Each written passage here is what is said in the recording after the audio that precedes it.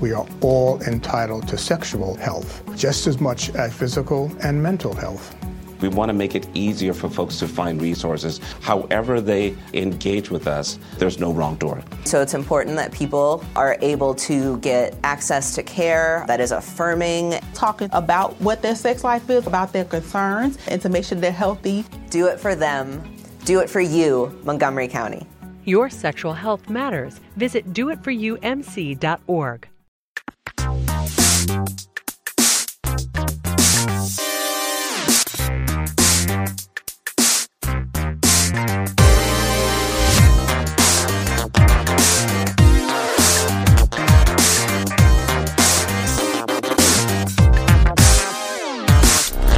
Saudações a todos e bem-vindos a mais uma edição do Mothership, podcast de videogames e outras formas de entretenimento eletrônico do Overloader. Eu sou o seu anfitrião Heitor de Paula, eu tô aqui com o Henrique Sampaio. Olá. E Caio Teixeira. Olá. Eu ia tentar fazer alguma coisa tipo Quarentaio Teixeira, mas aí eu desisti de última hora e só ficou um engasgo estranho. Teixeira ia ser mais fácil, né? Puta merda, por que minha cabeça não vai pra essas direções na hora que eu quero? Como estão, senhores? É uma pergunta que eu acho que a gente sabe exatamente qual é a resposta, né? Incrível. Cara, mas assim, eu tô melhor do que as outras semanas, sem dúvida nenhuma. Tipo, hoje eu tô um pouco mais cansado porque Valorant foi lançado, o Closed Beta no Brasil. Então isso me sugou um pouco minhas energias, mas eu tô bem melhor, bem melhor. Ah, mas essas coisas eu acho que profissionais determinam muito também do nosso estado de espírito, né? Porque ainda mais que, sabe, você lançou um produto, um trabalho que, de certa forma, você acaba chegando em um dos vários desfechos, né? Mas assim, tipo, você chegou cumpriu um objetivo, isso é sempre gratificante. Então, dá aquele gás, né? Dá uma energia boa. Eu não sei se eu tive. Não, eu tive. Eu publiquei o podcast do Final Fantasy VII na semana passada e foi bastante gratificante terminar de editar e publicar aquele podcast. Que bom. Que eu acho que ficou bem legal. Foi exaustivo. Eu terminei a semana passada bem cansado, mas foi bem legal. E aparentemente as pessoas gostaram. Pelos comentários que eu vi, as pessoas curtiram a discussão. Fica aqui um aviso, aliás, né? Porque ele foi publicado depois do Mothership ter sido publicado. Mas você já encontra esse episódio especial no mesmo feed que você ouve o Mothership, uma conversa com a gente abordando várias questões do Final Fantasy VII Remake, porém com spoilers totalmente abertos, né? Tanto do remake quanto do Final Fantasy VII original. Então fica um aviso, mas se você já terminou, ou se isso não é um problema pra você, fica o convite pra ir lá ouvir, porque eu acho que vale a pena a discussão. Eu ainda tô longe de publicar alguma coisa grande que nem isso, mas estou trabalhando num projetinho. Eu quero poder falar sobre ele em breve. Inclusive, na próxima reunião que a gente tiver, eu vou perguntar pra vocês sobre revelações. Pensando se eu tenho mais alguma pergunta, não sei. É que também não tem muitas outras coisas, né? Porque, o que você fez? Eu fui pro banheiro, eu fui pra sala, eu fui pra Cara, cozinha. mas eu fiz uma coisa diferente esse final de semana. Conte. Eu fiz um retiro virtual. Como funciona isso? Eu tava pesquisando um pouco mais sobre a Monja Coen, porque eu tinha visto um programa dela, eu achei interessante. Eu sabia da existência da Monja Coen, caso você não conheça, uma monja budista, zen budista aqui do Brasil. E aí eu fui ler algumas coisas sobre ela, tal, porque eu achei interessante. E aí apareceu um aviso, tipo, vai rolar um retiro sábado. Falei, não é como se eu tivesse alguma coisa pra fazer? Uhum. E aí eu fui ver qual é que é. E, porra, foi uma da hora. Mas como que é um retiro virtual? Então, o que acontece? Foi o templo budista de Viamão, que é no Rio Grande do Sul, que fez. Então foi um dia, tipo, eles pediram algumas coisas pra gente fazer. Então, tipo, cara, tenta ser um dia um pouco mais calmo, quieto, tenta ficar mais em silêncio. E aí foi tipo um dia de meditação, basicamente. Rolou o Zoom, então tipo ligaram o Zoom e aí ficaram mostrando como que é um dia de retiro no templo e aí algumas horas eles falaram, então agora é hora de meditar, beleza? E aí você ficava meditando. Que engraçado, tem um pouco desse incentivo, acho, pra meditação, né? Que às vezes, sei lá, eu acho que depende muito da sua de você estar educado e saber o que fazer, né? Tipo, se você simplesmente tenta meditar, assim, sem muito direcionamento, você fica, mano, o que eu tô fazendo? É sempre meio estranho, assim. E daí eu acho que parece ser uma experiência interessante, justamente pra você se estimular a fazer isso, ainda mais tendo, sei lá, esse tour pelo templo, que é sempre legal. Mas uma coisa, Bi, eu não sou expert de maneira nenhuma, na real, eu acho que mal é mal sou amador, mas o que, sei lá, todas as narrações nesses apps de mindfulness e meditação, eles mencionam é que esse lance, assim, que você mencionou de, eu tô sem direcionamento, não sei o que eu tô fazendo, pelo que eu entendo é uma coisa que você meio que quer evitar esse pensamento, porque você não tá exatamente com um propósito específico, se você coloca um propósito específico, meio que já perde um pouco a ideia do negócio em si. Ah, sim. Por isso mesmo que é algo que é de uma pessoa que não medita. No caso, eu, assim, tipo, eu faço, sei lá, tipo, eu já fiz alguns exercícios de mindfulness, mas não é uma atividade que faz parte da minha rotina, né? Entendi. E esse lance aí, Teixeira, é aberto pra todo mundo? Tem que pagar? Como funciona? Ele... Pelo que eu tô tentando entender mais como funciona, né, o esquema do templo de Viamão. Mas pelo que eu entendo, tipo, eles têm lives toda semana. Eles estão por conta da pandemia, né? Tem toda semana, acho que é terça e quarta para iniciante. E é de graça. Tem que entrar na comunidade deles lá no Facebook. Eles pedem, tipo, cara, se você puder fazer algum tipo de doação em algum momento, ótimo, mas, cara, se você não puder, beleza, entra na live e você vai acompanhar da mesma maneira como qualquer outra pessoa. O retiro em si foram R$20. R$20 para você acompanhar. Eu falei, cara, R$20, eu quero ver qual é que é. E foi legal porque no meio do dia inteiro, a Monja Coen também apareceu pra trocar uma ideia e, cara, ela é muito da hora, velho. Não sei se vocês já viram alguma coisa dela. Sim, eu já vi entrevistas com ela no rádio, eu já vi muitos livros dela à venda. Eu nunca li nenhum. Eu também não, eu só vi lá no Templo no Templo é bom, no Templo Zulai sempre tem muitos expostos. E eu li alguma história recente de alguém que invadiu um gramado sem querer e aí era Monja Coen, justamente? Você leu isso também? Não. Eu tô tentando lembrar. Maravilhoso. Tô tentando lembrar. Foi alguém que o comentário que eu vi foi, mano, tal pessoa conseguiu deixar a Monja Coen puta da vida. Não, mas não foi isso. Foi... Puta, eu sei porque eu tive essa mesma conversa com a Bia. Em algum momento, tipo, a gente conseguiu deixar a Monja Coen puta, saca? Mas deve ter sido alguma coisa em relação ao coronavírus. Eu imagino. De qualquer maneira, tipo, e teve uma semi-palestra dela no meio do dia que foi... Cara, ela é muito legal, velho. Eu tô achando ela muito gente fina. Mas enfim, o nome do rolê, caso algum ouvinte queira procurar, é Via Zen. Deixa eu confirmar aqui se é Via Zen. Sim, Via Zen. Tipo, se você procurar Via Zen, espaço Zen, você vai encontrar o site oficial e aí ali tem várias informações de como você acompanhar algo do tipo. Tem o YouTube deles, que tem alguns exercícios de meditação. A Monja Coen tem o próprio canal no YouTube, que também tem várias explicações e guias de como meditar, mas obviamente tudo dentro do Zen budismo, né? Não é mindfulness, tipo, é dentro da própria religião em si, né? Uhum. Mas enfim, se interessar, tem todas essas coisas aí. Eu dei uma pesquisada, tipo, eu vi que tem de fato, ela meio que falando sobre a questão de o Brasil não pode parar e das pessoas saírem dela falando, isso é besteira, fica em casa e tudo mais. Mas eu podia jurar que eu tinha visto alguma outra coisa. Pode ser que eu esteja misturando duas coisas, mas de fato, esse foi, acho que, o máximo, assim, da Monja Coen brava com alguma coisa, das pessoas sendo estúpidas sobre furar em quarentena e coisas do tipo. Da hora. Então fica aí a dica, porque eu acho que pode ser que ajude muitas pessoas nesse momento. Pode crer. Antes da gente entrar pra falar dos jogos em si, eu queria fazer um agradecimento ao Felipe Massal Massutani e ao Renato César Martins. Henrique, por que eu tô agradecendo essas pessoas? Porque essas pessoas contribuem em nossa campanha de financiamento coletivo no apoia.se/overloader ou no PicPay. Você já falou tudo, eu ia fazer uma segunda pergunta pro Teixeira, mas você já deu, todas as respostas, então... É que eu sou muito eficiente.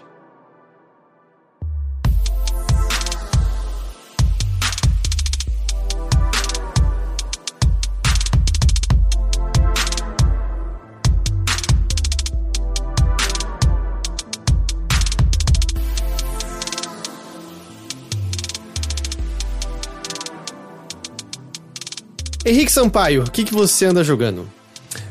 Saiu um jogo recentemente chamado Cloudpunk pra PC.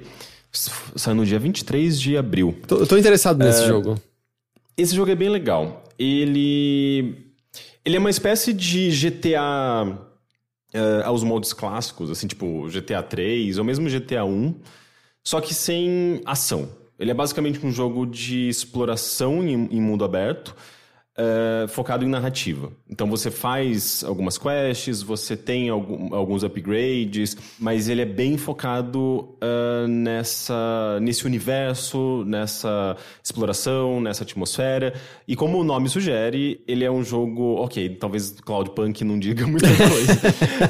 Mas ele é um jogo com uma temática cyberpunk, em que você controla um veículo nas alturas, assim, como se fosse, sei lá, uma cidade... Os Jetsons. Uma cidade meio dos Jetsons. Então, pensa naquelas sequências do Quinto Elemento, nessas sequências de filmes de ficção científica com carrinhos voando em meio a prédios, ou mesmo Blade Runner. É isso que eu ia falar, Blade Runner eu acho que é uma comparação melhor, até porque os prédios são meio claustrofóbicos ao seu redor. Sim, é um jogo totalmente, assim, tipo, focado nessa coisa das corporações dominaram esse mundo, então é um mundo super tecnológico e ao mesmo tempo super capitalista, e você é uma pecinha dentro dessa máquina capitalista. Ele lembra um pouco até o NeoCab, na maneira como ele trata dessa temática, que, bem, ele é um jogo cyberpunk, ele é fiel às origens do cyberpunk, então, obviamente, ele é um jogo sobre crítica capitalista, que é a base do cyberpunk.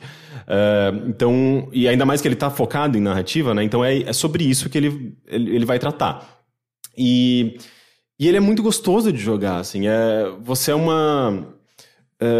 é a Reina, que é uma entregadora. É como se fosse, sei lá, uma funcionária de uma empresa de entregas meio ilegal, assim, mas não é muito diferente de um Rappi, sabe? Um serviço como Rappi ou mesmo esses serviços de entrega de comida e tudo mais.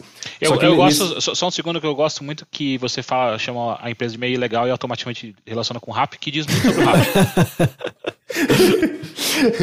É tipo um lance... de fato, essa empresa é que ela comete atos ilícitos, assim, um lance de igual o Rappi? Eu tô piorando. Não, é que você... faz entregas ilegais. Você, tipo, meio que é um mundo... Você tá meio que num mundo do crime, assim. Você tá fazendo entregas de coisas bem suspeitas. É tipo Mirror's Edge. Eu não lembro direito do Mirror's Edge, mas sim, assim, tipo, você meio que tá atuando por baixo da legalidade e você tá fazendo isso porque você precisa de dinheiro. E é um mundo cruel. E você meio que de fato, assim, uma garota que meio que foi obrigado a trabalhar nessa empresa para conseguir dinheiro. Aliás, trabalhar nessa cidade para conseguir dinheiro. Você nem é dessa cidade, você veio do leste. E eles falam assim, de uma maneira bem aberta, assim, tipo, leste como se fosse, sei lá, tipo, o Oriente Médio, ou as poucas nações que sobraram nesse universo. Inclusive se passa no mundo real, assim, tem menção, por exemplo, a Tóquio, mas eles falam de Tóquio como se fosse uma coisa muito, muito, muito antiga, que ninguém mais se lembra. E meio que todas as nações se aglutinaram, assim, pelo menos as nações ocidentais, né? É curioso isso, assim, você, tipo, de fato, é uma garota que tem uns traços do Oriente Médio, você usa um véu, tem um pouco dessas tradições. Então, o jogo, ele traz também um pouco dessa coisa cultural, assim, sabe? Tipo, de você não ser uma pessoa que necessariamente se identifica com esse espaço. Você está nesse espaço porque você foi obrigada, você precisa de alguma forma de subsistência, sabe? E tá sendo gostoso, assim, explorar isso, sabe? Esse universo, conhecer essa protagonista, entender como esse universo funciona, assim, porque é meio que isso a experiência, sabe? Você vai conversar com muitas pessoas, elas vão contar um pouco das suas vidas, você vai encontrar pessoas, sei lá, aleatoriamente, você pode conversar com elas e elas vão te dar uma quest, sabe? E tem coisas desde você conversar com, sei lá, uma pessoa que é influencer, daí tem uma coisa também, tipo, um pouco da nossa realidade, né? Tipo, com youtubers, de influencers, e você querer ajudar essa pessoa ou não. Tem um cara que ele não consegue clientes no restaurante dele porque o elevador despirocou e acha que, sei lá, ele não desce mais porque ele acha que ele é uma criatura, sei lá, tipo uma criatura viva. Tipo, talvez não tenha muito a dizer isso, mas enfim, tem essas coisas bem cotidianas. Mas isso tá sempre passeando de carro e vendo dessas situações? Não, porque você desce do carro. Ah, tá. E você tem momentos a pé em que você, sei lá, você caminha, conversa com pessoas, você pega itens no chão, e daí tem essa coisa bem de colecionismo mesmo, assim, sabe? Tipo, de você encontrar, por exemplo, cartões perfurados nas ruas. Daí, eventualmente, você encontra uma mulher que ela tá fazendo uma coleção de cartões perfurados. E daí, tipo, você saca, ok, essa mulher, tipo, vai querer esses cartões. Daí você pode levar pra ela e, eventualmente, você ganha alguma recompensa, sabe? E, de fato, daí a historinha dela também avança. Então, ele, assim, em termos mecânicos, ele é bem simples, sabe? Tipo, ele tem as coisas mais simples que tinha nos GTAs antigos.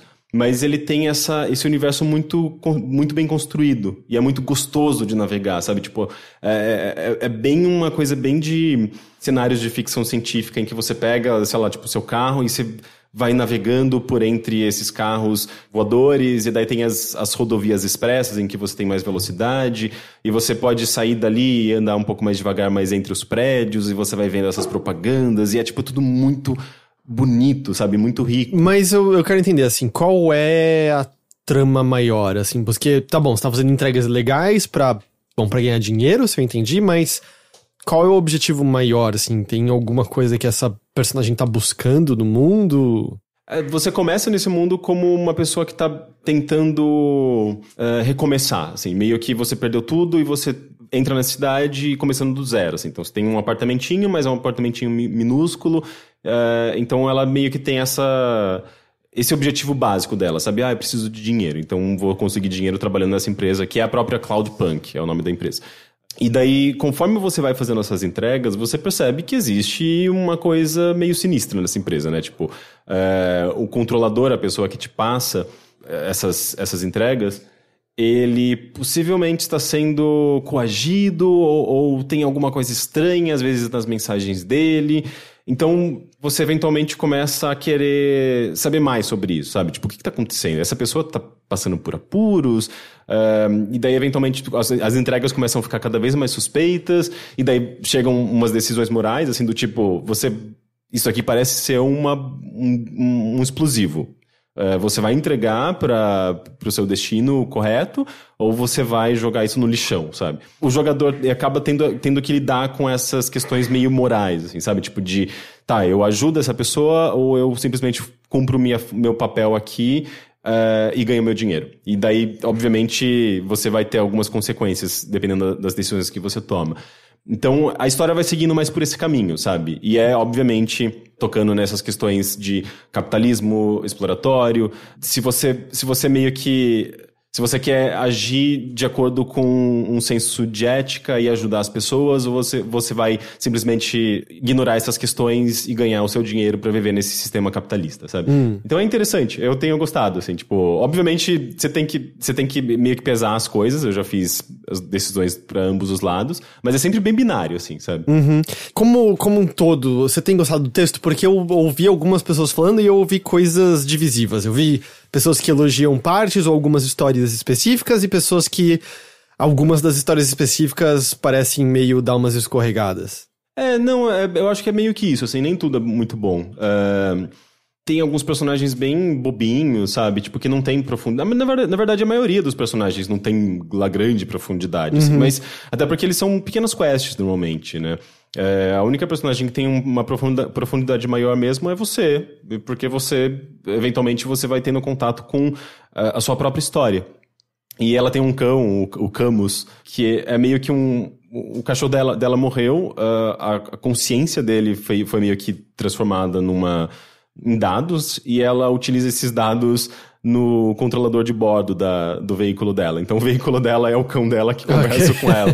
E tem uma ingenuidade, assim, tipo, é um cão que, sei lá, tipo, é meio que uma consciência super ingênua, sabe? Acaba sendo interessante essa dinâmica com o cão dela, que é o próprio veículo dela, e que tem por conta dessa ingenuidade, faz alguns questionamentos sobre o funcionamento da Cloudpunk, sabe? Então nisso eu gosto bastante. Mas, de fato, assim, tem várias questzinhas bobinhas, assim, tem umas historinhas meio bobinhas, assim, que você vai acabar se deparando, mas não acho que interfira. Até porque é um jogo as pessoas descrevem ele como relaxante, né? Justamente porque não é um jogo que tem combate, não tem sequências tensas, Eu não sei, assim, tipo, eu sinto que a atmosfera do jogo, ela te guia bastante por tudo isso, sabe? Tipo, é uma atmosfera muito gostosa e você sempre tem alguma coisinha a mais pra fazer. Você, tipo, agora eu tenho dinheiro pra comprar uma coisa nova pro meu apartamento. Ok, vai ser só uma coisinha... Tem esse aspecto, assim, de você escolher coisinhas que vão mudar seu ambiente. Sim. Não, e é super... não tem nada que torne você melhor, digamos assim. É estético. É super decorativo, né? Tipo, no caso do apartamento é só estético. No caso do seu veículo, tem coisas que de fato tornam ele melhor, mais rápido e tudo mais. Mas a maior parte dessas aquisições estão relacionadas ao universo do jogo, à atmosfera, nessas coisas estéticas. Mas mesmo assim, são objetivos, né, que você vai criando. E vão tornando essa experiência mais imersiva, não sei, sabe? Tipo, a atmosfera ajuda muito nisso também, sabe? Tem sido muito gostoso, assim, explorar, chegar em lugares novos, daí a música, sei lá, tipo, você tem contato com músicas novas, e você enxerga, tipo, sei lá, tipo, como que a propaganda, as corporações atuam nesse mundo, né? Tudo com essa narrativa bem contextual, sabe? Tipo, a arquitetura desse mundo fala muito por si só, sabe? Então tem sido bem legal, assim, é bem diferente de uma experiência guiada, assim, tipo, por uma história linear, sabe? É uma narrativa que eu acho que ela tem esses diferentes componentes, assim, tanto da parte escrita, dos personagens, dos diálogos, quanto do universo em si, que é muito rico, sabe? Então eu tenho gostado bastante, assim, no começo eu acho que eu fiquei meio me perguntando, sabe? Tipo, será que eu quero jogar um jogo que é basicamente um GTA em que você fica transitando de um lado pro outro? Que é uma coisa que eu reclamo muito em jogos de mundo aberto. Normalmente eu acho isso um saco, sabe? Mas como esse jogo, ele meio que reimagina essa ideia, tipo, o jogo é sobre transporte, é sobre movimentação, é sobre você observar esse universo. Não sei, assim, tipo, ele transforma isso numa coisa interessante, sabe? Sem falar que ele tem essa coisa super agradável e bonita, sabe? Tipo, de você testemunhar esse universo, sabe? Como se fosse um pequeno universo vivo na sua frente, sabe? Tem muita vida ali. Então, tem sido bem, bem legal. E o visual dele é muito bonito, assim. Ele não é uma estética realista, assim. Ele é todo voxel, sabe? Todo como se fossem pixels tridimensionais, assim. Então ele é meio esquisito, sabe? É um negócio bem único. E te perguntar uma coisa, assim, porque, bom, por mais que tenha, se eu entendi, essas coisas que você coleta uns itens, você tá muito mais ali pelo ambiente, pela narrativa, né? Você não tá pra coletar itens, não existe nenhum desafio mecânico dessa natureza, né? Não tem nada, tipo, de dificuldade, assim, sabe? Tipo, mesmo você, se você sair batendo nas coisas, você vai ter lá, tipo, uma barrinha, por exemplo, não é nem uma barrinha. Se começar a ser uma fumaça no seu carro, você precisa passar numa oficina pra consertar, você vai gastar dinheiro, tem digamos, uma economia, sabe? Você tem que encher o seu carro de gasolina, mas, sei lá, tipo, eu acho que o máximo que pode acontecer se seu carro quebrar é você ir parar numa oficina, sabe? Provavelmente perder dinheiro, que vai te impedir de comprar a próxima coisinha pro seu apartamento. Então, são punições pequenas e não tem nada de desafio mecânico, sabe? Então, onde eu ia chegar na pergunta você jogou quanto tempo, aliás, só por curiosidade? Eu não sei agora que eu tô com o Steam desligado, mas eu devo... não, apareceu aqui. Eu tenho 6 horas de jogo. Então tá, ok, perfeito, porque isso basicamente a minha pergunta pelo menos uma sensação que eu tenho às vezes, que eu acho que até é evitado quando você tem algo da natureza do Kentucky Route Zero, que é dividido em atos, e você tem uma quebra maior entre um momento e outro. Eu tenho um pouco de problema às vezes com esses jogos narrativos de duração deles. Eu sinto que eles deveriam ser mais concisos no geral. Eu sinto que às vezes duram demais e às vezes eu sou como 6 horas é tempo demais. Você sente isso? Ou você sente que tá tendo mudanças o suficiente pra permanecer interessante? É que como ele é um jogo de mundo aberto, obviamente ele vai ser um jogo mais extenso, né? Porque os cenários são grandes, assim, você tem mais de uma cidade, você passa muito tempo explorando, né? Então ele não é só história, ele não é só narrativa, ele tem de fato esse universo como um GTA, né? No próprio GTA você passa, acho que mais tempo vasculhando a cidade, indo de um lado para outro do que ouvindo, digamos, tendo contato com história, com a história progredindo, né? Então você acaba gastando bastante tempo em coisas que não são história, necessariamente. Então eu acho que por conta disso ele acaba sendo equilibrado, sabe? Tipo, se uma pessoa sente uma necessidade absurda, assim, por ação, e acha que isso tem que ser um dos pilares do jogo, então Cloudpunk talvez não seja pra ela. Eu vi umas pessoas reclamando até nas discussões ali do Steam, e é engraçado, que é sempre tipo, você não atira, você não bate, você faz o quê nesse jogo? Umas pessoas meio revoltadas, e tipo, sei lá, dezenas de respostas dizendo, mano, tem jogo pra todo mundo, sabe? Isso não é um Não é um nada item incomum obrigatório. isso hoje em dia, é estranho que ainda cause algum tipo de espanto. Pois é, eu acho que as pessoas ficam confusas porque é um jogo de mundo aberto, sabe? Tipo, não é um walking simulator, não é ele tem ainda o formato que as pessoas associam muito à ação, né? Então, algumas pessoas talvez estranhem. Tanto é que no começo mesmo eu fiquei, né? Tipo, mas tá, é um jogo de narrativa, mas tem essa estrutura de mundo aberto. Como que vai ser isso, sabe? Mas se eu entendi, o mundo aberto ajuda justamente nessa ambientação que você tá apreciando. Ah, sim. Com o tempo eu comecei a ficar super admirado, sabe? Tipo, porque ele traz essa coisa que eu acho que é bem característica desse tipo de jogo também, né? Tipo, de você ver esse mundo vivo, de você querer vasculhar, de você querer, sei lá, reparar nas coisas e ver as diferenças desse mundo, como que esse mundo tá contando alguma história de alguma forma. Então, tudo isso faz parte, sabe, dessa narrativa. Mas, como eu falei, né? Tipo, é uma narrativa composta por diferentes componentes, né? Tem ali a escrita, tem ali o texto, todos os diálogos, inclusive, são dublados, né? É uma dublagem com níveis variados, assim, de qualidade. É uma coisa, eu acho estranho, porque é uma dublagem que é muito estúdio, mas você tá numa cidade super movimentada, sabe? Então eu acho meio discrepante, assim. Mas isso é problema de mixagem, né? Deveria ter um trabalho pra parecer mais ambiente, coisa assim. Sim. Mas em geral eu acho boa, assim. E eu acho impressionante, assim, que tudo é dublado nesse jogo. E tem muitos personagens, muitos diálogos. Mas a cidade também tá ali como um outro componente. Eu acho que isso acaba dando uma variada, sabe? Não é só a narrativa escrita, sabe? Tipo, você tem esses diferentes componentes. Tudo meio que, de certa forma, é narrativa nesse jogo. Só que não é só a narrativa tradicional, sabe? Então eu acho que é diferente de um jogo focado em história, assim como o próprio Kentucky Route Zero, que você mencionou, né? Que daí eu acho que ele precisa de um ritmo diferente mesmo, ele precisa talvez de episódios menores. Então eu acho que são jogos bem, bem distintos, na verdade. Entendi. Cloudpunk, ele tá disponível pra... Saiu no dia 23 de abril para PlayStation 4, Switch, Xbox One e PC, né? No caso, o Steam. Você jogou no PC? Eu joguei no PC, no Steam. Meu computador é meio velhinho, mas ele rodou bem, assim. Tipo, eu não acho que seja um jogo pesado. Tanto é que eu consigo jogar ele no máximo, mas o frame rate fica, sei lá, tipo, no máximo 30, sabe? Eu acho que deve cair um pouquinho às vezes. Mas ele é um jogo muito bonito, assim. Eu acho que eu gosto muito... Porque, na verdade, ele parece realista. Ele tem algumas coisas realistas, tipo o céu dele é um negócio super realista, super bonito. Especialmente o céu de cima. O céu de baixo, na verdade, é um céu meio pixeladão, assim. Na verdade, intencionalmente pixelado, porque é mais de voxel. Mas justamente isso, essa característica de voxel dele, né? Tipo, torna ele bem estiloso, assim. Um visual bem diferente do que se você está acostumado desses jogos de mundo aberto, que normalmente são mais realistas. Entendi. Da hora. Cloudpunk, então.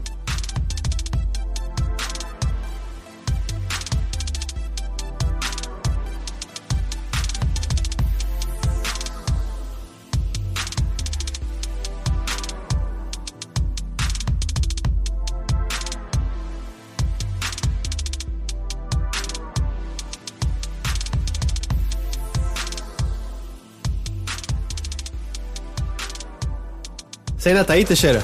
Tô aqui.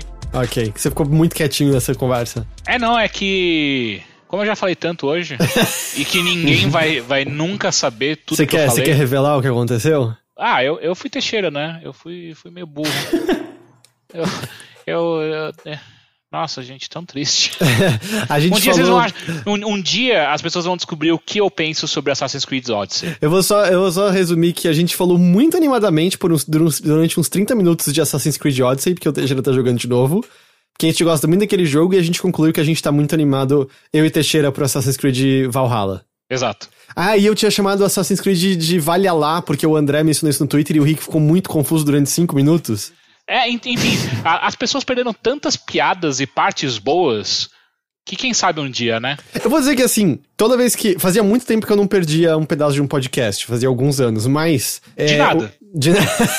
O que eu sinto é que quando você perde, você sempre sente que foi o melhor que foi perdido. Sim. Foi o melhor e vai deixar um podcast bem mais curto. Mas pra gente fazer um ping-pong, eu já volto pra você, Rick. Eu só queria perguntar, porque aí também eu correlaciono com você, Teixeira, que é... Você terminou o XCOM Chimera Squad? Não. Eu não terminei. Sabe o que eu senti? Aconteceu um negócio comigo com o Chimera Squad. Eu acho que eu tô muito overpowered. Tá, entendi. Então eu tô meio tipo...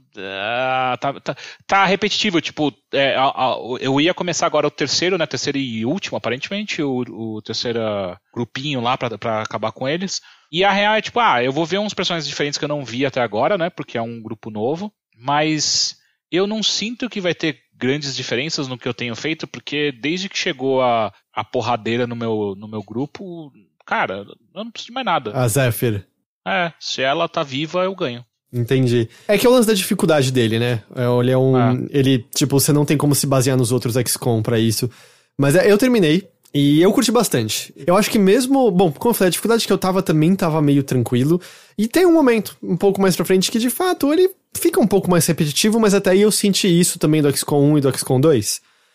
Eventualmente, quando você tá esperando só algum acontecimento maior pra alguma coisa ir pra frente, as fases entram um pouquinho na mesmice, mas eu me diverti bastante com ele. Eu saí gostando, assim, dos personagens. Eles são arquétipos, não é que você aprende enormemente sobre eles, mas... Eu fiquei com vontade de talvez vê-los um pouco mais, além do Chimera Squad, de alguma forma. Eu fui ver que as fanarts já estão correndo solto. A mulher, a mulher cobra é um favorito dos fãs. Imagino. Já tem shipping entre personagens do Chimera Squad. Bom, isso não para nunca, né? Esse motor, ainda mais em tempos de pandemia, eu acho que esse motor aí tá mais ativo do que nunca. Você tá sem o que fazer, meu irmão. Você olha pra aquela mulher cobra, você fala, porra... né? Eu vou até procurar essa mulher cobra. Ela é Torque, eu acho. O codinome dela no jogo. Eu vou procurar aqui o que tem de fanart. Torque... Eu achei no Reddit mais do que qualquer coisa. Mas enfim. Eu só achei que... Oh, boy! Mas yes! Você chegou na regra 34 direto ou...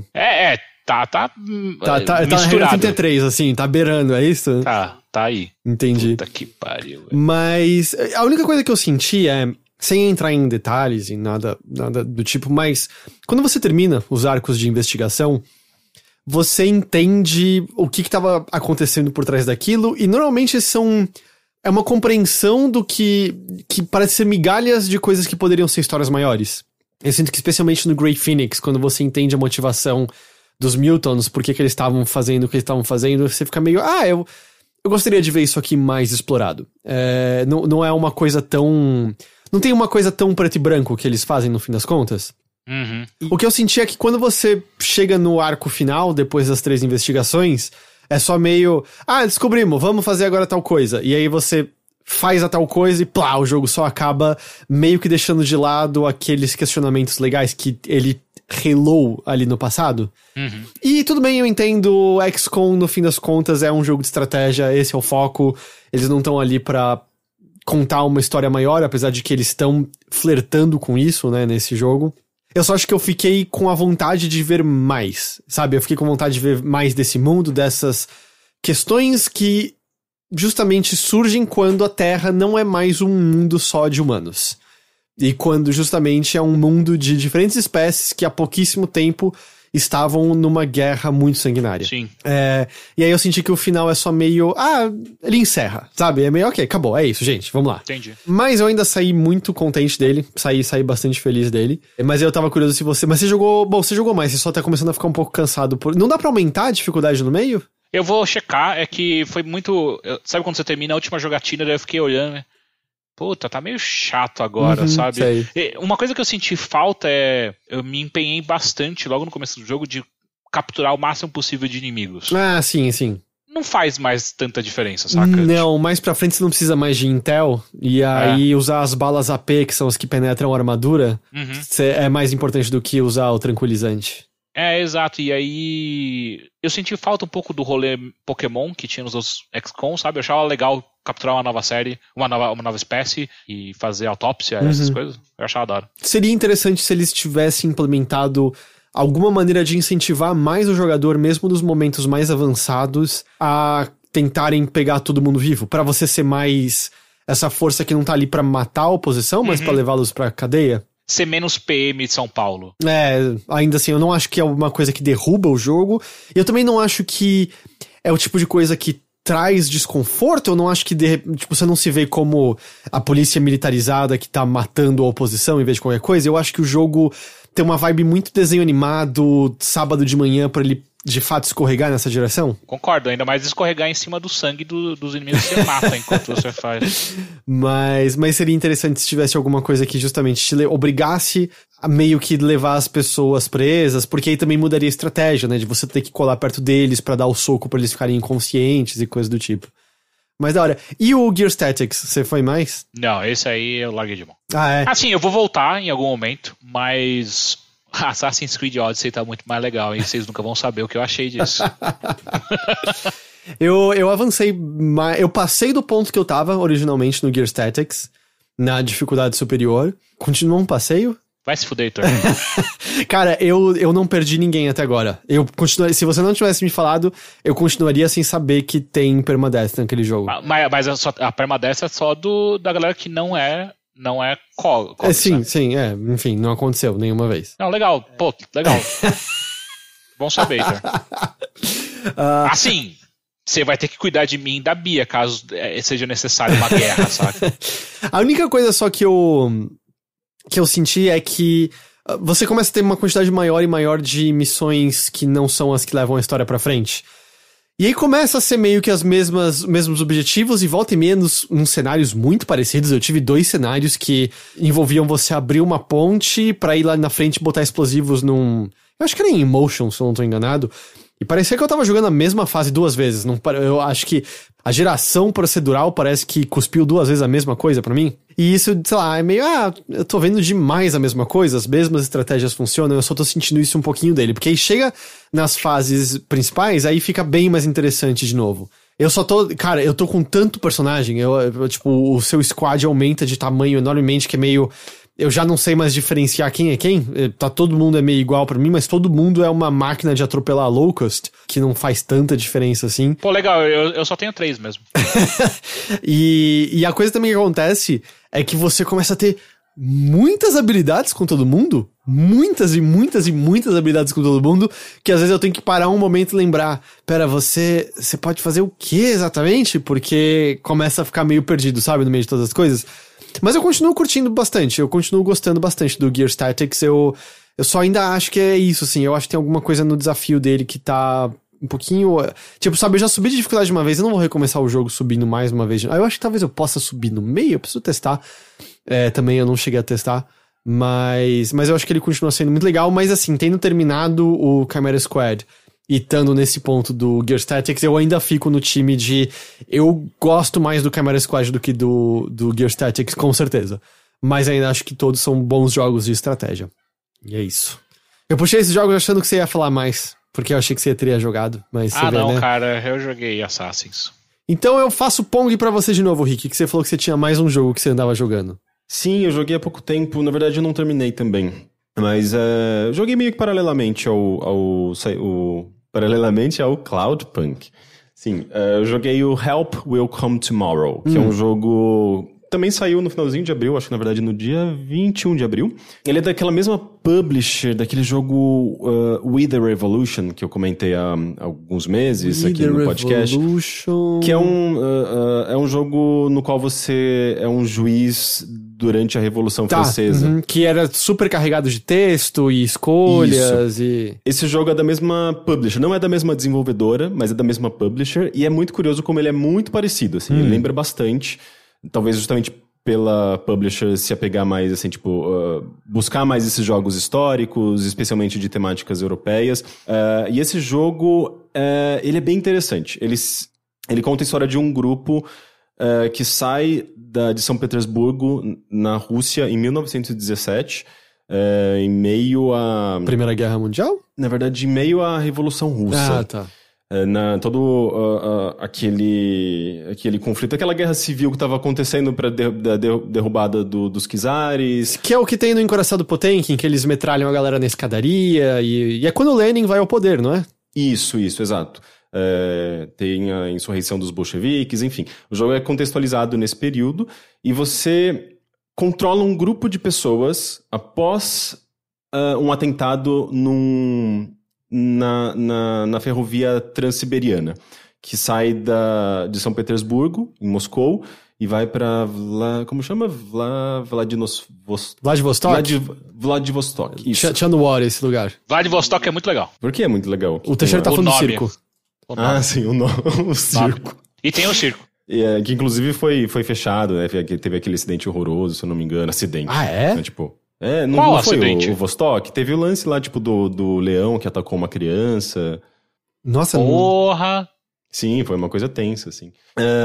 E acontece esse atentado, um grupo... Não sei se um grupo revolucionário, um grupo opositor... Enfim, um grupo terrorista ataca o trem. Eu acho que isso não é um fato histórico, eu acho que isso é inventado pro jogo. Ataca o trem que levava pessoas de diferentes classes sociais, diferentes ideologias, e essas pessoas ou são mortas ou fogem no meio do terreno, daquele território frio da Sibéria. Uhum. E você controla justamente um grupo de sobreviventes, que é totalmente aleatório, assim. Na verdade, você tem 9 personagens totais no jogo, mas você sempre, quando você começa uma partida, você começa com 4 ou 5? Acho que 5 personagens... 4 personagens aleatórios desses 9. E esses personagens podem ter diferentes posições políticas. Na verdade, eles podem ser neutros, eles podem ser aristocratas, que são pró-czar, a família do czar, ou eles podem ser revolucionários, bolcheviques. Então, você tem essa questão, e ao mesmo tempo você tem também diferente classe social, né? Tem pessoas mais pobres, tem pessoas mais ricas, pessoas que trabalhavam nesse trem, pessoas que estavam lá sendo transportadas. E, de repente, essas pessoas, elas estão juntas para sobreviver no meio da Sibéria. Tendo que pensar justamente na sobrevivência, né? Nas coisas básicas do dia a dia, né? No calor, na comida, nas necessidades básicas, e também se preocupando com possíveis perigos da região, né? Tanto os próprios terroristas quanto perigos animais. Tem um quê, por exemplo, também do... This War of Mine? Isso, que eu tava pensando. Tem bastante. A estrutura de jogo é um pouco diferente, assim, a maneira como você joga. Mas ainda assim, é um jogo meio de sobrevivência com traços históricos, assim, né? Com esse aspecto histórico. Uhum.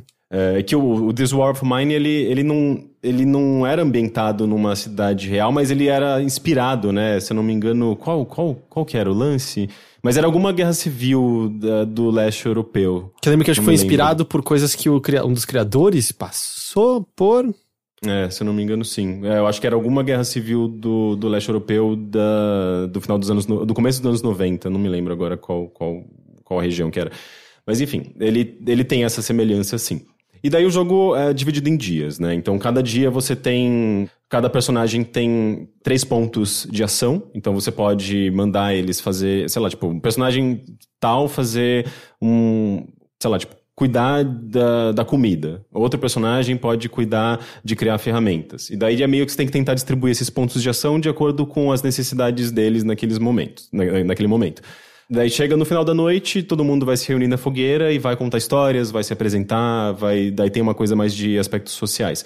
E os personagens, obviamente, como eles têm essas diferenças, né, de classe social, ideológicas, eles podem ganhar pontos entre si ou perder pontos. Isso vai influenciar na maneira como eles trabalham também nessas atividades, porque se você coloca uma pessoa para fazer uma atividade sozinha, ela vai gastar os 3 pontos de ação. Se você coloca ela para fazer aquela ação com uma outra pessoa, cada personagem vai gastar 1 ponto de ação. Então é mais vantajoso você criar essas situações em que os personagens trabalham juntos. Só que nem sempre eles vão se dar bem. Então você tem que equilibrar um pouco essas coisas. E ao mesmo tempo você também tem que mandar eles vasculhar o espaço, né? Você tem essa região em torno do acidente, onde eles se acampam. Então você quer mandar os personagens coletar os personagens coletarem objetos, coletarem, sei lá, gravetos, pano, coisas que podem ajudar nessa sobrevivência. Mas também tem algumas questzinhas, né? Tipo, os personagens querem saber... Sei lá, tem uma personagem, por exemplo, que trabalhava no trem. Ela tinha um irmãozinho que vivia com ela no trem. Ela acredita que ele tá vivo. Então, eventualmente, você vai ter que levá-la até um dos vagões abandonados. Só que daí existe o risco de você ser pego por um desses terroristas. Entendi. Então, você tem que levar essas coisas em consideração. Então, ele é um jogo bem estratégico, mas ele tem essa base histórica que eu acho interessante. O problema é que ele é muito... A impressão que eu tenho é que ele foi escrito por alguém que já conhece essa história. Porque ele não se preocupa em explicar o contexto histórico. Ele simplesmente dá nomes, ele joga eventos, ele apresenta esses conflitos, mas sem necessariamente introduzir você a esses conflitos. E ele não tá muito preocupado em, sei lá, tipo, oferecer uma enciclopédia... sei lá, um link ali com um hiperlink pra você entender melhor. Então ele não contextualiza, sabe? E daí eu fico muito perdido, assim. Eu não consigo acompanhar direito os eventos, porque a impressão que eu tenho é que ele foi escrito para russos, sabe? Ou para alguém que esteja estudando essa temática. Então acho que eu acabo perdendo muito da trama e das coisas que eu acho que são talvez as coisas mais interessantes, justamente porque ele não está se preocupando em contextualizar todos esses eventos, né? E essas diferenças, esses desentendimentos entre os personagens. Então, acho que nesse quesito, eu acho que o jogo peca um pouco, sabe? Mas é interessante, né? Porque se todo jogo é feito, quase todo, né? É feito de uma visão muito norte-americana de coisas e eles contam com o nosso conhecimento geral, cultura geral, pra gente entender automaticamente coisas sem precisar necessariamente de uma referência extra pra estudo, tipo, foda-se. É isso aí. Uhum. Sim. De certa forma eu concordo, até porque a gente, de fato, né, consome coisas norte-americanas já considerando isso como, sei lá, a nossa cultura também, né? Porque a gente importa muito da cultura norte-americana. Mas como ele está lidando com fatos históricos, eu acho que você precisa tornar o seu produto mais acessível, assim, para uma população global. Até porque ele não é um jogo exclusivamente para a população russa, senão ele seria um jogo em russo, né? Ele, inclusive... Não, ele não tem português. Ele tem inglês, polonês e russo, ok? Talvez ele esteja, assim, dirigido à população europeia e russa, sei lá. Mas eu não sei, assim, tipo, geralmente filmes que tratam de eventos históricos, eu sinto que por mais que eles não queiram necessariamente trazer um elemento ali educativo, né? Mas eu acho que ele tem uma preocupação em você pelo menos deixar a pessoa, né, o leitor, o espectador, a par do que está acontecendo, sabe? Tipo, acompanhar aquela história de uma maneira compreensível. E eu sinto que esse jogo, ele falha um pouco nisso, sabe? Parece que os desenvolvedores, eles exploraram, eles pesquisaram, entendiam tudo, mas escreveram um jogo com a perspectiva que eles tinham sobre os eventos, assim, já sabe? Sem considerar uma pessoa que... Eu, por exemplo, não entendo muito da história da Rússia, sabe? Então eu fico meio perdido. Você sente que colocar um contexto pequeno que seja mesmo, por exemplo, como naquele jogo que se passa no nazismo, que a gente conversou no início do ano? Ah, sim. Como é o nome? Through the Darkest of Time. Você acha que se tivesse um contexto pouco que seja daquele estilo já ajudaria, ou você acha que seria demais, tipo, uma wiki dentro do jogo? Não, eu acho que aquele jogo ele faz um trabalho maravilhoso, assim. Eu amo aquele jogo justamente porque ele consegue contextualizar a gente num período histórico dentro de um jogo sem que aquilo soe como um joguinho educativo, sabe? Ele é super educativo, só que você não vê ele como um produto educativo. Uhum. Você, de fato, assim, tipo, tem uma narrativa, tem uma história, você se envolve com os personagens, com os eventos, você toma decisões, e tudo aquilo tá muito bem contextualizado naquele período.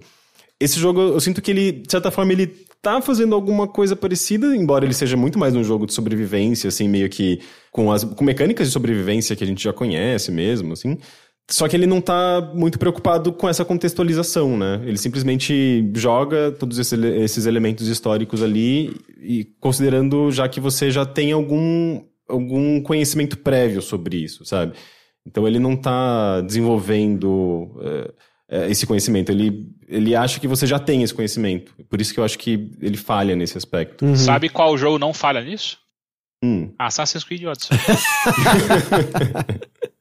É porque ele tá pouco se lixando pra não, e outro... verossimilhança. Não, Não, né? Ele, não é nem verossimilhança. Ele tá pouco se lixando com veracidade, assim, tipo, não, mas, com assim, a história de fato. A real é, toda vez que você encontra, tipo, e não são poucas as vezes que você encontra estátuas ou lugares históricos, ele te dá a história do rolê.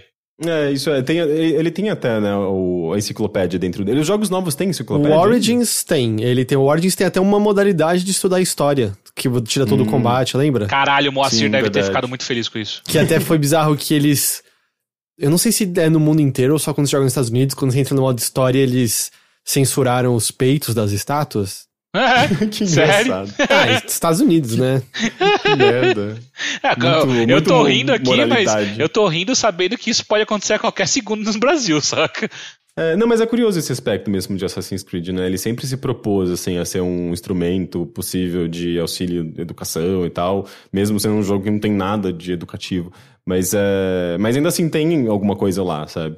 Eu acho que tá sendo meio injusto, assim, porque, por exemplo, existe o lance deles recriarem, por exemplo, alguns ambientes ou edifícios e permitir que você os visite de uma maneira que muitas pessoas não podem na vida real, por exemplo. Não, nisso concordo plenamente. Tanto é que eles estão utilizando até a recriação da Catedral de Notre Dame, né, pra você visitar e fazer aquela visita virtual. Eu lembro de conversar com ela era, tipo, a lead de áudio do Syndicate, assim, e eu lembro que eu perguntei pra ela, porque ela falou sobre como eles ficavam pensando do tipo, que tipos de barulhos diferentes partes do cenário daquela Inglaterra da época deveriam ter de acordo com a nossa tecnologia e o que acontecia em cada área, então, que tipo de barulho você ouviria mais na área industrial, na área residencial mais rica, na área mais pobre, etc, etc. E eu lembro que eu perguntei assim, então, você sente que você tá meio que recriando um aspecto da história que a gente raramente vê recriado, que é tentar imaginar como seria o som daquele lugar? Porque, sabe, a gente entende de funcionamento político da Roma Antiga, dinâmica social, mas a gente raramente para pra pensar, mas como seriam os sons que você ouviria, sei lá, numa praça central, por exemplo, sabe? Uhum. E o Assassin's Creed tá também fazendo isso. Tem esses aspectos como um todo. Sim. Ele ainda eu assim... acho fantástico. Você falou que ele não trata do tipo, não de verossimilhança, de veracidade. Na verdade, ele sempre aborda eventos reais. Sempre. Sim, mas ele coloca ele faz aquela amálgama, assim, né? Tipo, dramatização, por favor. De juntar tudo no mesmo lugar, como se todos os filósofos e conhecedores e personalidades da época existissem no mesmo lugar. Você não sabe, você não tava lá. Ele tem esses exageros, mas eu lembro de quando eu joguei o Rogue, de como até... Eu lembro quando eu falei, puta, agora os desenvolvedores exageraram, mano. Eu peguei um artefato dos primeiros e provoquei um terremoto que destruiu Portugal. Cara, eles desencanaram da história totalmente. Eu fui pesquisar... E o terremoto aconteceu, de fato, e sabe? quem fez foi o Heitor. Então, assim, eles, sabe, é o lance lá que o Dan Brown faz, que é tipo, a verdade por trás do ocorrido. Caralho, mas eles ainda estão preocupados. Eu vou mandar esse comentário pros desenvolvedores. Vocês fazem o que o Dan Brown faz, cara. Mas é o mesmo tipo de narrativa. Será que eles vão ficar felizes com isso? Tem uma base histórica que eu sempre achei que Assassin's Creed ia muito pra... eu nunca gostei muito do texto, eu sempre achei que ele sempre caminhava muito mais pro exagero, às vezes pra comédia, e daí, tipo, são as coisas que eu acabo não gostando, sabe, tipo, da abordagem histórica deles. Mas sim, tá lá, e eu acho que tem um valor histórico, um valor até educativo interessante, embora seja um jogo que, sei lá, não tem essa proposta, sabe? Enfim, a gente vai repetir as coisas. Né? Vai acabar voltando tudo para o que a gente já tinha feito no áudio perdido. Devagarinho eu tô reinserindo Assassin's Creed aqui. Mas enfim, eu acabei não gostando tanto do Help Will Come Tomorrow, não só por isso, mas porque as mecânicas de sobrevivência são, sei lá, eu não gostei muito, sabe? Tipo, são meio bobinhas, assim, é muito repetitivo, você tem que ficar fazendo coisas meio banais, assim, e de uma maneira, sei lá, o jogo não torna isso interessante, sabe? Tipo, agora vou ter que fazer comida pela 15ª vez em 2 dias, sabe? Porque é meio...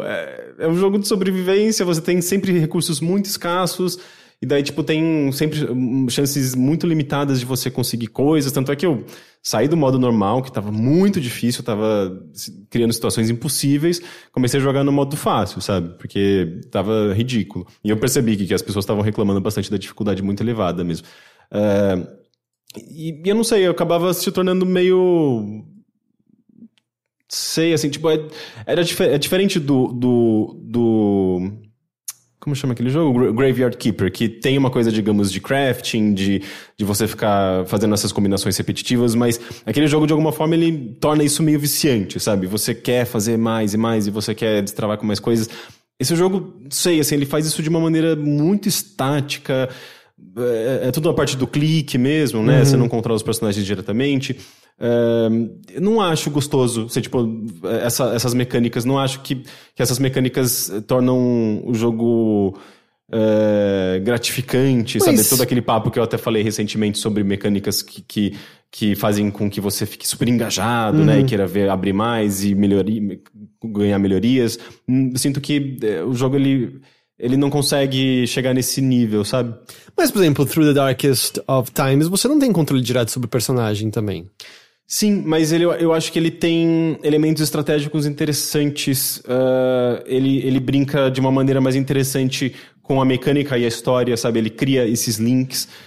Você se sente atuando ali para resistir ao nazismo, e daí eventos acontecem. Esse jogo, ele, de certa forma, ele tá no mesmo gênero, sabe? Ele tá fazendo coisas parecidas, só que talvez os eventos não sejam tão interessantes, o ritmo dele é mais lento, eu não acho que ele é tão estratégico assim, sei lá, tipo, você não tem muito feedback das coisas, sabe? Tipo, eu criei um casaco e essa pessoa tá sentindo menos frio, mas, sei lá, o que aconteceria se ela sentisse mais frio? Tipo, no máximo, ela poderia ganhar uma frostbite, né? Tipo, quando você fica com um membro, um pé, uma mão congelada, daí você teria que amputar esse pé e essa mão. Isso pode acontecer no jogo. Mas o jogo, ele não consegue criar uma sensação de emergência, sabe? Tá. Tipo, de você não tem tensão. É muito diferente do Frostpunk, por exemplo. Nossa, a gente mencionou Cloudpunk, Frostpunk. É muito diferente do Frostpunk, do This War of Mine, que tem essa tensão. Tem uma... Sabe... Eu não sei, eu me sentia muito envolvido com os personagens. Eu tinha medo nesses jogos, eu ficava realmente ansioso. E esse aqui não. Tipo, eu não sei, assim, eu tô tendo esse... Digamos, os personagens estão se apresentando pra mim, eu tô conhecendo eles, tô sabendo qual a opinião deles sobre esses diferentes assuntos. Mas... Quando eles estão ali em torno da fogueira e você tá mexendo nessas mecânicas, eu não sei, parece que eu tô brincando com os robozinhos, assim, pra aumentar a barrinha, diminuir a barrinha de fome, diminuir a barrinha de frio. Tá. Eu não sei, assim, o jogo, ele não criou esse vínculo emocional, sabe, entre as mecânicas e a narrativa. Tipo, vira só barras e não a pessoa que tem as necessidades ali de fato, e aí perde-se um pouco do elo emocional que você poderia ter. Sim, eu tô sentindo isso. E ao mesmo tempo tem essa questão de como eu não tô aprendendo talvez o suficiente, sim, sobre essa situação, sabe? Muitos dos nomes que eles colocam, das situações, das menções históricas, meio que não carregam o impacto que deveriam carregar, justamente porque não tem esse contexto histórico, sabe? Então o jogo parece que ele tá falhando tanto nas mecânicas quanto nessa parte de narrativa pra mim, sabe? Por isso que eu acabei nem tendo muito mais vontade de avançar nele, embora eu tenha tentado, eu joguei também umas 6 horas dele. Daí, não sei, eu acabei não avançando nele, não sei se eu pretendo retomar. Entendi. Mas eu gosto dele da proposta, sabe? Eu acho que a proposta dele é super interessante. Talvez falte, não sei se ajustes, não sei se é de fato, assim, tipo, se a base dele tá capenga, sabe? Mas eu acho que falta coisas nele ainda. Entendi. Repete o nome do jogo? Help Will Come Tomorrow, né? Tipo, ajuda a virar amanhã. Ele saiu pra PC... No caso do Steam, PlayStation 4, Xbox One e Switch. Igual o Cloudpunk também, saiu pra tudo. Entendido. Teixeira, Pois não. você jogou alguma coisa além do Assassin's Creed Odyssey? Não. Ok. Eu gastei todo o meu episódio em algo que nunca vai aparecer. Bom, pelo menos você não perdeu a parte da Monja Cohen, já é alguma coisa. É alguma coisa. É alguma coisa. Tá bom. Bom, eu mencionei, né? Eu terminei o XCOM Chimera Squad. Eu joguei ainda mais um bocadão de Gears Tactics. Eu passei do ponto onde eu tava anteriormente na nova dificuldade. Como sempre, Animal Crossing. Todos os dias eu jogo um pouquinho. Só que é engraçado assim, porque apesar de eu jogar todos os dias, o meu ritmo, eu sinto que é muito mais lento do que o de quem de fato joga muito o jogo. Então você tem as pessoas já milionárias fazendo lance das turnips, procurando as outras pessoas pra vender as turnips pelo melhor preço possível, procurando pelas ferramentas que criaram na internet, procurando itens específicos através do Nukazum. Vocês estão ligados no Nukazum? Não. Ah, é um site que criaram, é tipo uma Amazon, só que Nuke, entendeu? Nukazum. Nossa. E aí você tem ali as pessoas vendendo itens e habitantes específicos. E aí você combina com a pessoa via Discord pra comprar os itens, e aí ela vê se ela quer bells, se ela quer tickets da Nuke Island Tickets, que são as ilhas que você visita aleatoriamente usando os tickets que você compra com Nuke Miles. Nossa, tem todo um escambo, um mercado. Enorme. Não, você não tem noção, assim, o que algumas pessoas fazem de cobrar pra você entrar na ilha delas caso os turnips estejam valiosas nas ilhas delas. Cara, é impressionante como o estado natural do ser humano é a babaquice, né? É o capitalismo. Mas ao mesmo tempo tem muita gente de boa, sabe? Tem muita gente que eu abri aqui, tá tranquilo, não tem problema. Fazendo tráfico de animais. Bom, aí eu descobri que eu tenho um que é cobiçado. Qual? A minha polva, a Marina, porque ela é um dos animais novos do New Horizons. É um polvo. É uma polva rosa. Ela é dos meus favoritos que eu tenho. Mas não, assim, tem ferramentas até pra fazer filas pra as pessoas não lotarem a sua ilha ao mesmo tempo, pra elas irem vender as turnips na sua ilha e coisas assim. Mas assim, e aí onde eu cheguei é meio isso, assim, que as pessoas têm ilhas lindas, e eu deixa claro, não tô criticando quem joga assim de maneira nenhuma, eu acho que é uma maneira, mas eu tenho muito meu ritmo de boa, assim. Então a ilha dessas pessoas, cara, tão lindas, repletas de itens, remodeladas ao extremo. E a minha, por mais que eu tenha já muitas das ferramentas, ela tá bem mais simples, porque eu não parei pra mexer nela inteira. Eu abri o quarto cômodo da minha casa agora só, porque eu nem tava gastando dinheiro nisso, eu tava juntando dinheiro sempre pra comprar as pontes mais bonitas pra minha ilha. A galera nem usa mais ponte, porque quando você ganha... A galera flutua nas outras ilhas, né? Não, e quando você ganha a ferramenta que você pode criar rio ou cobrir ele de terra, o que você pode fazer é que você faz um caminho de terra no rio, e aí você quebra os lados desse caminhozinho e deixa só um bloco no meio. Porque com essa distância, seu personagem consegue pular pelo bloquinho. Então você atravessa o rio sem ter que usar o pauzinho de atravessar o rio, entendeu? Uhum. Cara, mas se você tem um pau de atravessar rio, pra que você precisa de uma ponte? Porque você tem que ficar trocando o item toda hora. E a ponte é bonita. Eu gastei... Minhas pontes são as mais caras de todas. Elas são lindas. Enfim, e aí eu tô indo nesse ritmo. Aí eu fiz assim no cômodo agora, tô montando um escritóriozinho ali na ilha. Mas, cara, continua sendo... Eu não imaginava que eu permaneceria jogando Animal Crossing por tanto tempo. Porque tem sido justamente essa experiência, como eu já mencionei outras vezes, de encontrar pessoas. Já tive vezes que é meio... Ah, a Celeste apareceu na ilha de tal pessoa. A Celeste é a coruja irmã do Blatters, que ela dá um item... que você faz com pedaços de estrela, e normalmente quando a Celeste aparece, acho que não é só quando a Celeste aparece, mas quando ela aparece, significa que o céu tem estrelas cadentes. Então você quer olhar pra cima, e você tem que apertar o A quando passa uma estrela cadente pra você fazer um pedido pra estrela, e com isso vai ter chance de no dia seguinte os pedaços de estrela aparecerem na sua ilha. E é um lance que você fica parado ali fazendo desejo, mas já em mais de uma ocasião foi...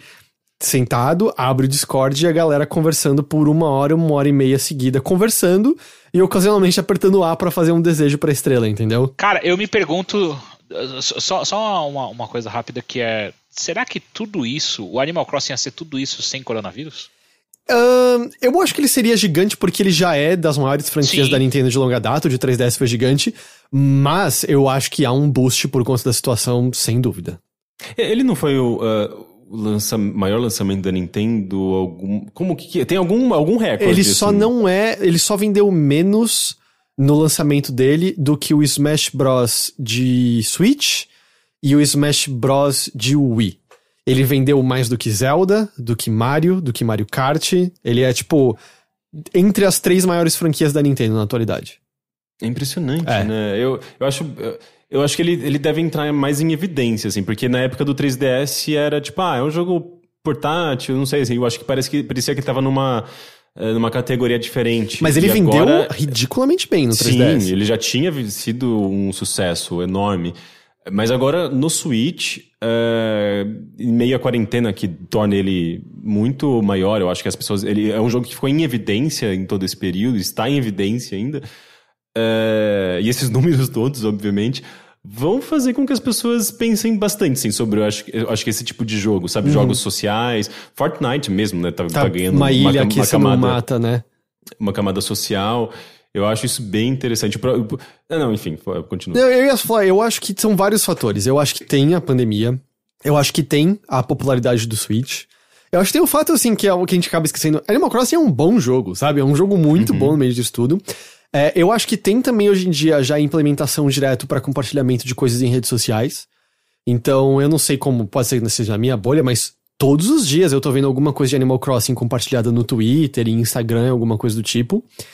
E eu acho também que aí entra o fator de que é um jogo com zero barreira pra qualquer um jogar. Você pode não jogar videogames que você não vai ter dificuldades mecânicas nele.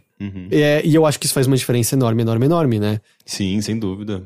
Mas eu acho, a situação foi muito propícia, porque justamente, sabe, tem vezes que a gente se visita na ilha, e é muito bizarro isso, como não tem tantas interações que um personagem pode fazer no outro. Você pode, sabe, bater com a redinha na cabeça dele, enterrar a Pitfall Seed, né, que é aquela que tem até no Smash, que você cai no buraco quando passa em cima. Mas de alguma forma, a gente tá sempre dando gargalhada quando a gente visita a ilha um do outro, a gente sempre cria alguma brincadeira, a gente sempre faz alguma coisa engraçada, sai alguma situação inusitada. É meio impressionante, assim, como mesmo o jogo não tendo tantos verbos, assim, você cria seus próprios verbos. Outras pessoas fizeram isso, a Nina fez no aniversário dela, ela chamou algumas amigas que estão jogando Animal Crossing, e ela montou uma gincana. Ela fez um terreno com coisas normais enterradas e Pitfall Seeds enterradas. E aí você não sabia qual marca no chão era armadilha e qual não era. E era uma corrida pra, tipo, quem chegaria do outro lado primeiro pra vencer, sabe? E, mano, elas amaram, todo mundo gargalhou no negócio inteiro. Foi incrível, foi muito divertido. Dá pra você, sei lá, tipo, o personagem tem apito, tem alguma coisa assim pra você simular uma gincana? Tem apito agora eu não sei, mas tem instrumentos que você pode tocar, tem um timer que você pode ativar que ele não só marca o tempo, legal. Como ele também contabiliza naquele tempo quantos peixes e quantos insetos foram pegos, então dá pra você criar competições dessa natureza, assim. Pô, entendi. não regravaram Toto? Eu não vi. Porra, você não viu? Tocaram Toto inteiro no Animal Crossing? Que demais. Então, assim, cara, continuei aqui, fazia um tempo que eu não falava dele, mas continua sendo uma experiência maravilhosa, assim, uma experiência que mesmo dias que eu ligo e jogo 20 minutinhos que seja, eu ainda me divirto vendo que novos itens eu comprei, que nova receita eu aprendi, quais as roupas estão à venda na loja, o que o habitante tá falando pra mim, inventar lá as frases pra eles falarem coisas diferentes. Agora a gente entrou em maio, então tem novos insetos e novos peixes pra serem pegos, o que também é sempre legal. Esse jogo continua sendo um deleite absurdo o tempo todo pra mim, mesmo que não por horas a fio, sabe? Queria registrá-lo, né? Registrar que Animal Crossing continua sendo um companheiro durante todo esse tempo. Mas a outra coisa que eu ainda joguei pouco, eu joguei acho que umas 3 horas só, então pra um jogo desse padrão, eu acho que ele tem umas 30 horas, eu acho que ainda é pouco. Mas eu comecei a jogar o remake do Trials of Mana, sabe? Ah, sim, eu vi. Que é, pra quem... Que apareceu o jogo inteiro pra quem baixou a demo. É verdade! Tinha um exploit lá que você fazia. Tinha esquecido disso, eles esqueceram de botar a trava, né, no negócio, e aí todo mundo podia jogar já o jogo inteiro se assim quisesse, né? Sim. Pra só, acho que contextualizar, acabou de sair um remake de Trials of Mana, que é o terceiro jogo da série Mana. Eu acho que é Seiken Densetsu. O Seiken Densetsu 3. Densetsu 3, que nunca chegou no ocidente. Então, ano passado ele chegou pela primeira vez. Ah, é verdade. Ele foi lançado junto da E3 do ano passado, pela primeira vez localizado como Trials of Mana, mas até então era um desses RPGs, eu acho que essa altura junto com o Mother 3, eu sinto, tipo, dos grandes RPGs apreciados que nunca ganharam uma localização oficial pro ocidente. Sim. E as pessoas meio que vibravam com ele, assim, porque ele era ele foi um dos últimos jogos do Super Nintendo. Ele tinha gráficos muito bonitos e nunca veio pro Ocidente, né? Então o pessoal ficava louco, né? De como assim vocês não trouxeram esse jogo maravilhoso pra cá? E daí tinha meio que um cult following, Sim. assim. E eu lembro que eu cheguei a jogá-lo em emulador. Joguei bastante, eu gostava bastante desse jogo. Mas daí eu vi esse remake com esses visuaizinhos anime, assim, eu falei, ok, já não é pra mim. Daí eu não gostei. E o legado, a série, vamos dizer, tem um legado curioso no Ocidente, porque o primeiro jogo da série pra Game Boy, o primeiro Seiken Densetsu, na verdade veio pros Estados Unidos como Final Fantasy Adventure. É verdade. Eles mudaram o nome pra, tipo, correlacionar com Final Fantasy. É curioso. Que é da série Sword of Mana, né? Eu acho que Sword of Mana veio depois, não é isso? Sword of Mana é o segundo. Não, o segundo é o Secret of Mana. Secret of... eu não sei, mas... da mesma série. Sword of Mana é um remake de Game Boy Advance do primeiro jogo, do Seiken Densetsu ou Final Fantasy Adventure. Não, o Sword of Mana tinha pro Super Nintendo. Não. Sim, era um dos primeiros RPGs de ação do Super Nintendo. Que você podia jogar até com 2 jogadores. Isso é o Secret of Mana. É o Secret of Mana. O que eu falei? Sword of Mana. Não, tá. Sword of Mana é o remake do jogo original. Você tem razão, é verdade. É isso mesmo. E o Secret é bem legal, né? E é um jogo notoriamente meio... Tem conteúdo meio cortado nele, algumas ideias não puderam ser finalizadas, mas ele tem um visual muito charmoso, e justamente isso legal que você ligava o segundo player, e acho que com o Game Tap 3 pessoas podiam jogar juntas. Enfim, todo esse contexto pra dizer que o jogo que a gente pela primeira vez recebeu no Ocidente como Trials of Mana no ano passado, ganhou um remake agora, faz acho que 1 ou 2 semanas. Eu tô jogando no Steam, mas ele saiu pra praticamente tudo, eu acho. E sim, ele tem isso que você falou, ele tem uma estética extremamente anime. Extremamente anime. E o que significa extremamente anime? Significa que se você estiver jogando com as vozes em inglês e aquele tipo de dublagem, tipo, My God, we have to go save them, sabe?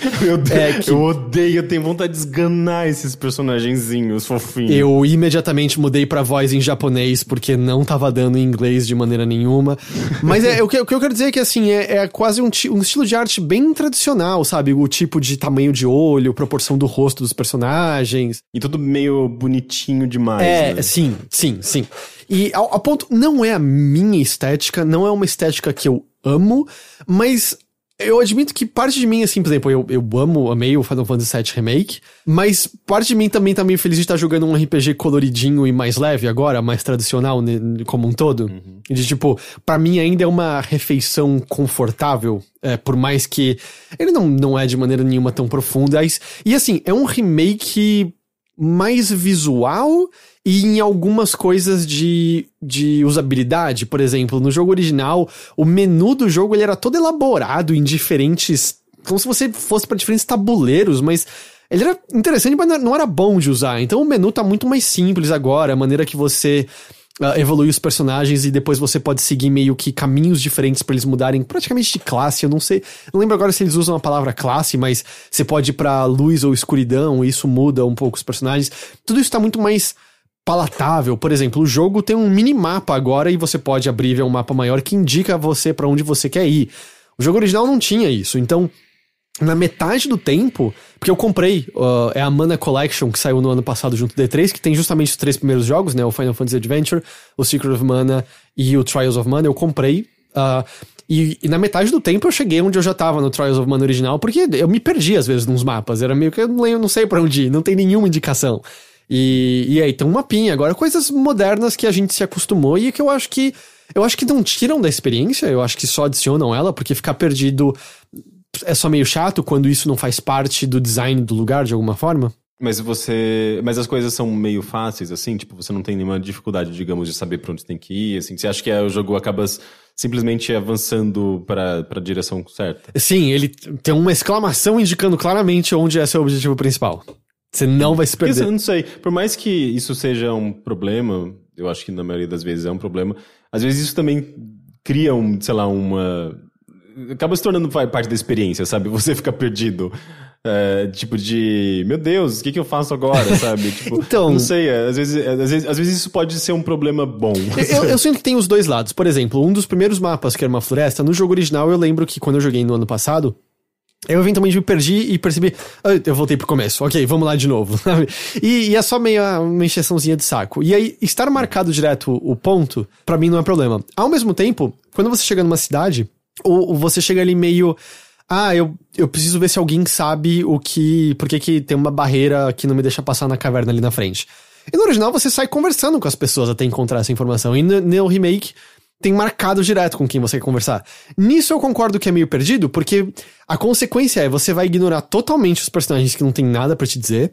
Apesar que volta e meia, muito dos diálogos dele é exatamente aquilo que você veio perguntar quando eu falei do Final Fantasy VII Remake, que é, minha avó falou que maçã é bom pra saúde, sabe? Coisas assim. Mas tem um lance que você sente um pouquinho, vamos dizer, aquela parte meio roleplay, que é, eu sou um estranho que chegou numa cidade que eu não conheço, e eu tô conversando com seus habitantes em busca da informação que eu desejo.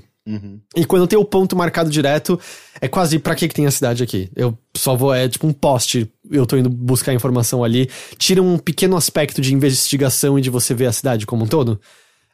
Então eu acho que tem os seus dois lados, mas eu acho que eu prefiro que tenha do que não tenha nesse caso. E assim, por mais que os personagens estejam caindo dentro dessa estética bem tradicional anime, como eu falei, o cenário tá todo colorido, tem um trabalho artístico legal, a trilha sonora é retrabalhada em cima da trilha sonora original e eu acho que ela tá bem legal. Porém, com essa pegada de um RPG mais leve, ele não tá, do tipo, Final Fantasy VII Remake tá reinterpretando e alterando e estabelecendo um diálogo e criando uma experiência completamente nova, que é moderna, que toca no original nos pontos que precisa tocar, mas trazendo novos alicerces e novas interpretações, etc, etc, etc. Outra proposta, outra pegada. Trials of Mana lembra de como eram os RPGs do Super Nintendo?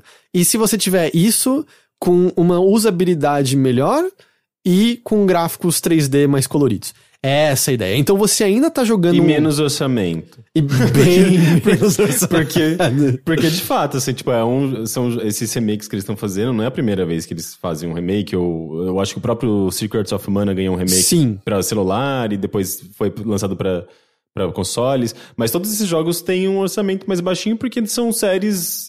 que são lembradas, mas não são assim, tipo, grandiosas, né? Então, ele definitivamente orçamento menor.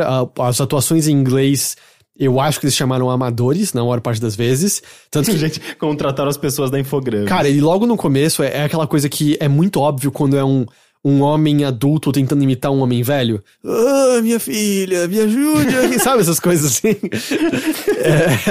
É horrível, mas ao mesmo tempo não é tão baixo orçamento quanto foi o remake do Secret of Mana, que aquele lá foi bem capenga.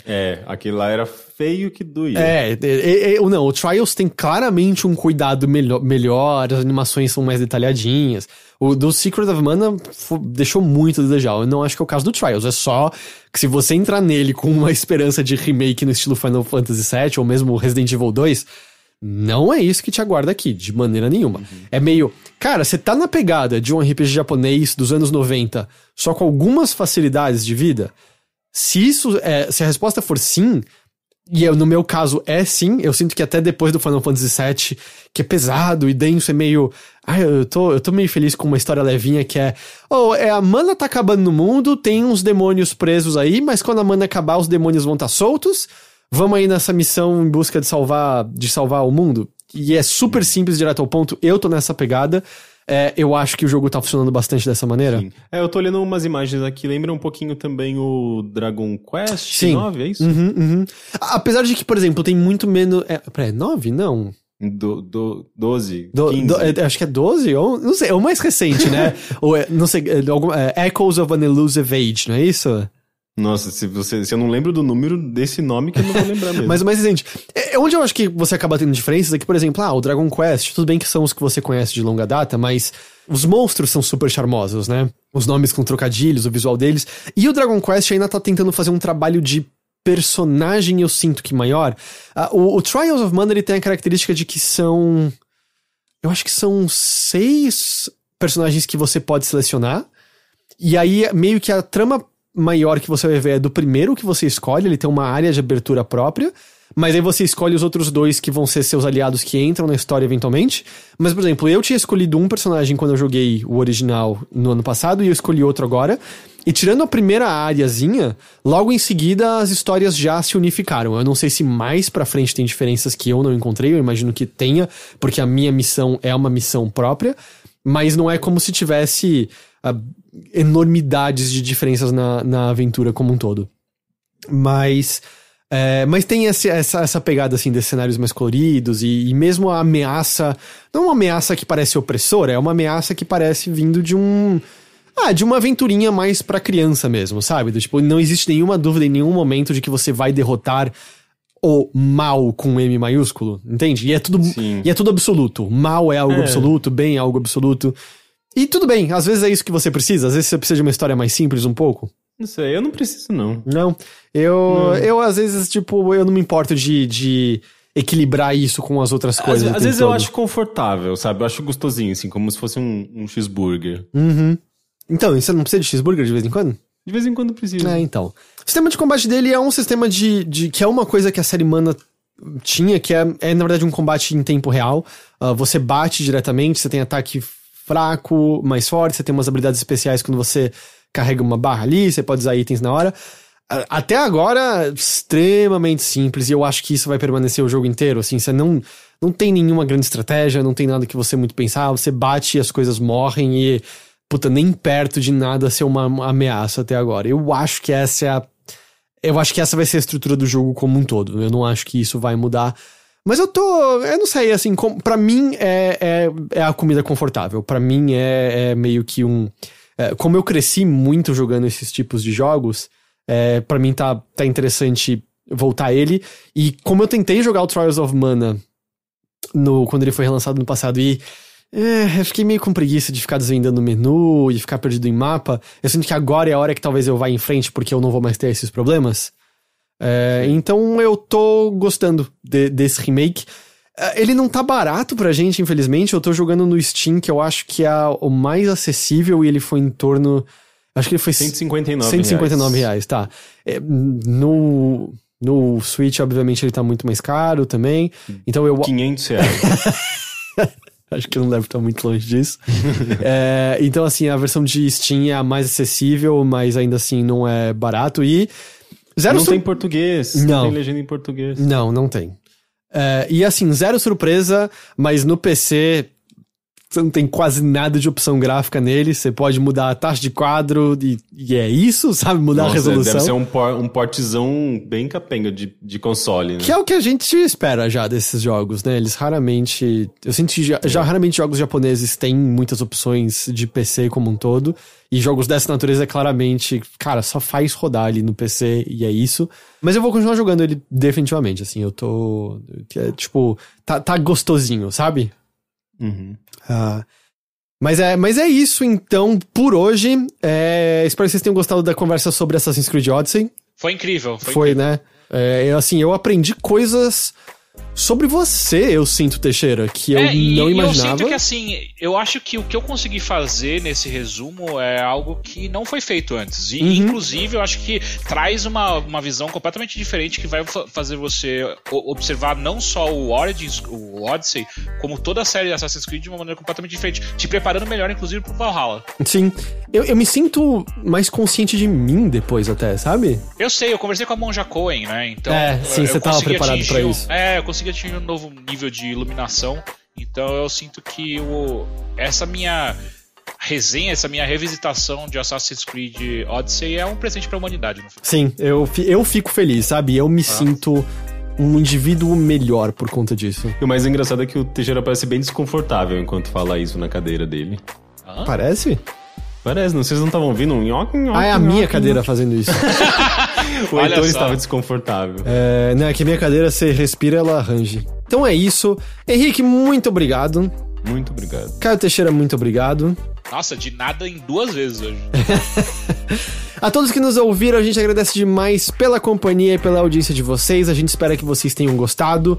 Antes da gente ir embora, a gente só faz aquela reiterada de que o Overloader existe graças à sua comunidade que nos apoia em financiamento coletivo. Financiamento coletivo este que você encontra no apoia.se/Overloader, no PicPay, quando você procura por @Overloader, além das subs, né, as famigeradas assinaturas que a gente ganha na Twitch. Então, mais uma vez, muito obrigado pra quem mantém a gente aqui de pé, mantém a gente funcionando. A gente agradece demais. E a gente se vê então de novo na semana que vem com mais uma edição do Mothership. Até lá! Tchau!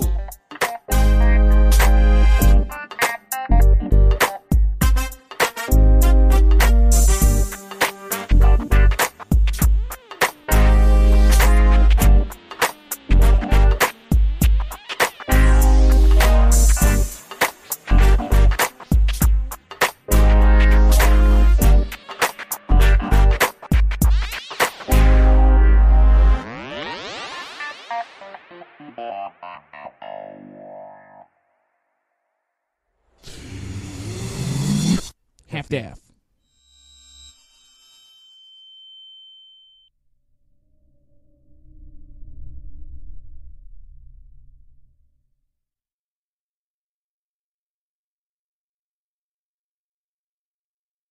Como fica seu cabelo grande, Heitor? Tipo Bob Ross, assim? Nesse exato momento, ele tá ainda pros lados e pra cima. Porque, eventualmente, ele pesa, aí ele divide ao meio e ele começa a descer, né? Mas eu acho que não... Antes disso acontecer, eu raspo ele com certeza. Mas sim, ele fica, como de cabelo encaracolado, né? Fica mais tipo um capacetinho em volta da minha cabeça. É tipo Bob Ross, não é? É, apesar que os meus cachos eu acho que são menos densos que o dele. É, o Bob Ross, ele tinha um cabelo bem volumoso, né? É, então o do Bob Ross é bem como era o do meu pai quando ele tinha cabelo. Sei. Tipo, meu pai era uns cachinhos menores e mais concentrados. Os meus são maiores e menos concentrados. Sei, eu acho que não até sei. o do Teixeira é mais concentrado que o meu, não é? É isso, eu não sei. A gente vai descobrir. Nos anos 70, meu pai tinha o cabelo também. Meu pai tem um cabelo encaracolado, assim, e ele tinha aqueles... aquele cabelo bem anos 70 mesmo, assim, tipo de hippie, sabe? Cabelo meio comprido, assim, daí colocava aquele óculos aviador, aquelas calças boca de sino, pronto. Sei. É, talvez eu deva começar a usar óculos de aviador nesse momento.